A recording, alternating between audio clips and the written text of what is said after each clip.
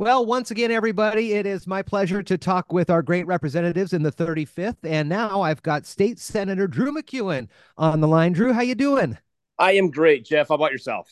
I'm doing good, and this is a short session, and so I know it is real fast paced, and so there's a real intense look at the bills that are dropped into the hoppers and need to get across to the other body here. It doesn't take long for you to get in and out of session. So let's go through some of these. Sure. First things first, as a senator, talk to me a little bit about the priorities that you see for the 35th and what you're focused on. Yeah. Again, being a short session, usually not a lot of major policy shifts. My focus is making sure that we do a supplemental budget that doesn't have tax or fee increases, and that we don't have a further erosion on property rights.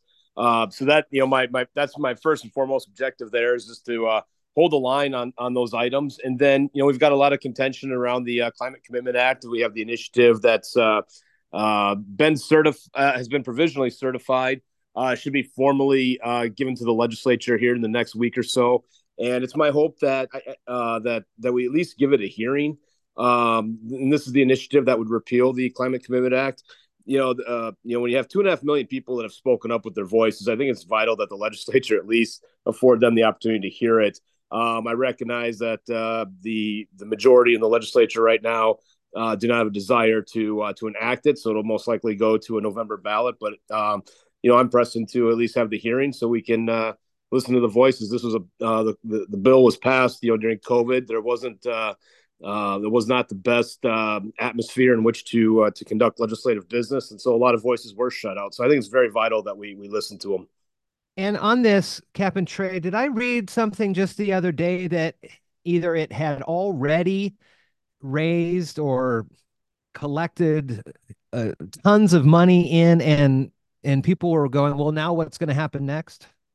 Was that Yeah, one? so we've had the way the Climate Commitment Act works. If you're deemed a large polluter in this state, it's a line that caps what emissions are between now and 2050, and then in 2050 it goes to zero. And so if you are a large polluter, you've got two choices to either reformulate how that pollution is so that it's declining and you have to meet these targets each year, or you have to buy carbon credits on the auction market from the states, and that's where that money's been raised. So we've had four auctions since the bill took place, or the bill came into effect, and that's raised a few $1 billion, and it's more money than frankly the state knows what to do with.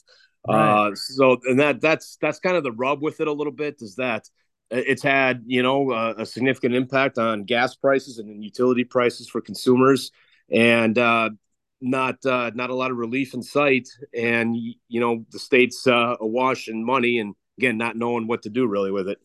So if this is either through the legislature or on the November ballot and it does get repealed, what's going to happen with that money that's already in the pot? Yeah, I raised that question myself a little while ago, and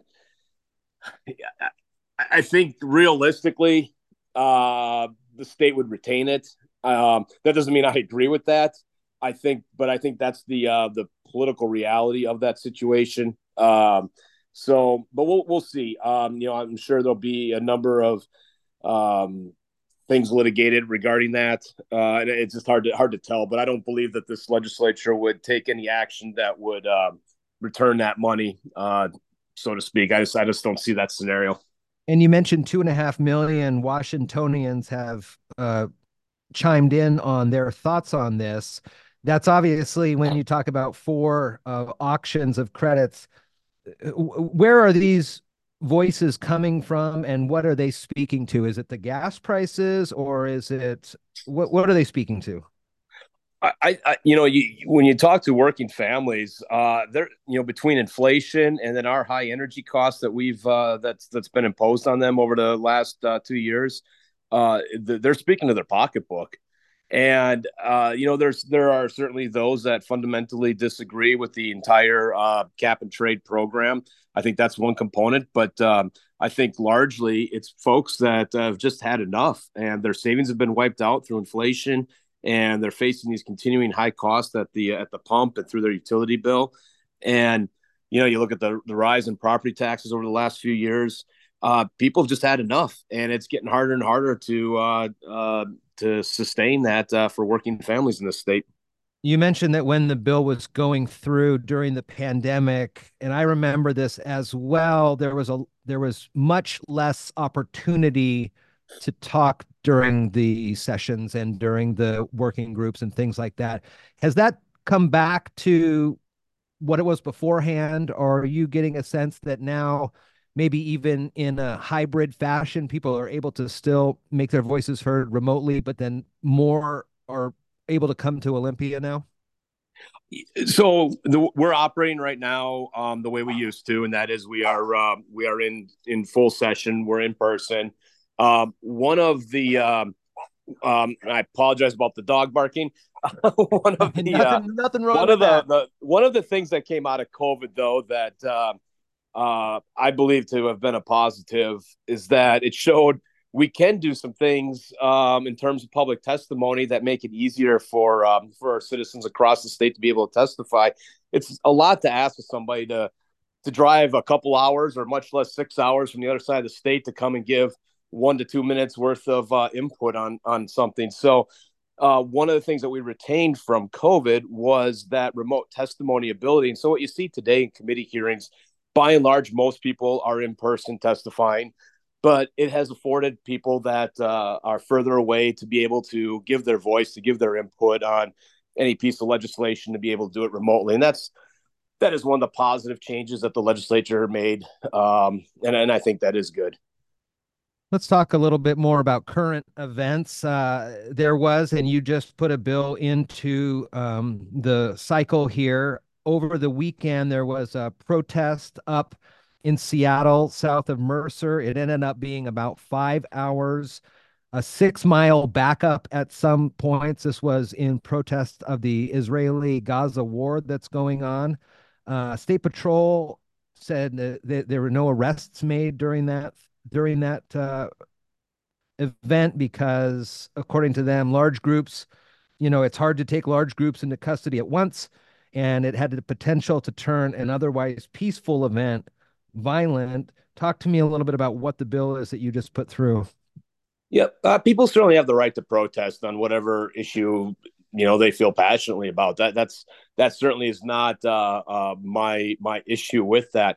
What I have an issue with is when you infringe on other people's rights. We have the right to free travel, and what if? I'm saying this hypothetically, not necessarily to that event. What about an ambulance that was stuck there that had a guy suffering a heart attack and couldn't get through and get to the hospital? What about the working single mom that needed to get to work and she just burned through a tank of gas sitting there waiting? Those people that blocked the highway and shut it down for hours on end infringed on other people's rights. You do not have the right to do that. And I believe that the state patrol could have and should have dispersed the crowd. I agree. You couldn't just arrest large numbers. You arrest the instigators and you disperse the crowd. And what this bill does that I introduced is makes it a gross misdemeanor to block a highway, and if you're ordered to disperse and you refuse to, it's now a felony. And it's time to restore law and order in the state. People, again, they've had enough. And again, you want to go and protest? You know what? Do it appropriately and do it in a manner that doesn't infringe on other people. And I'm here to speak up for the citizens of the state that have had enough with with the flagrant disregard for public safety and for law enforcement. We need to be an orderly society, and that's the bottom line. I was talking to Representative Couture this week, also kind of similarly on this topic. And let me get your thoughts on when it comes to these events, and if there is a crime that has been committed. Obviously, the State Patrol looked at the situation and they made a determination, but at the same time, laws had been broken. They had, trespassed, I suppose, things like that. Mandatory sentencing versus kind of a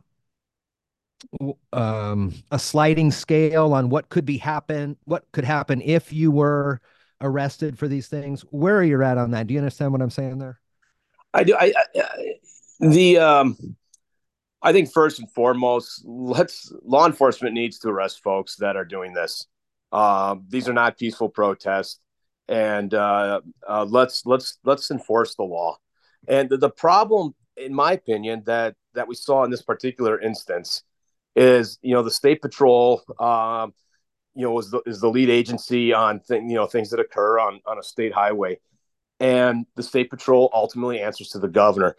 And this administration, and we saw this when you had the CHOP or the Chaz, whatever you want to call it, has a tendency to look the other way when there are far left protests.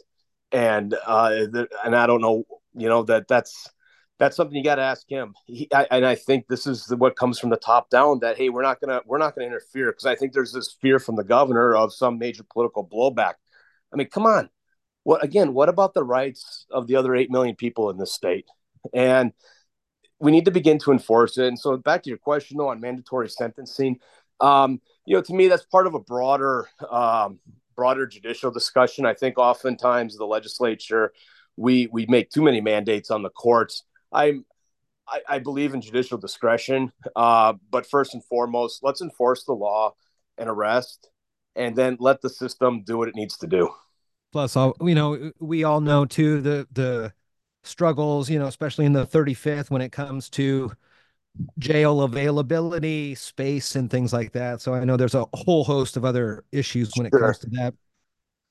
35th District State Senator Drew MacEwen. I know you got to get back out to the floor and work on the business at hand. You can always check in with Drew on his website, Drew MacEwen, that's one word, .src.wastateleg.org. I'll put the link to that as well. We will continue these conversations throughout the session, and I really, as always, Drew, really appreciate the access, and be well. We'll talk next week. Sounds great, Jeff. Thanks for having me. I appreciate it. All right. All right.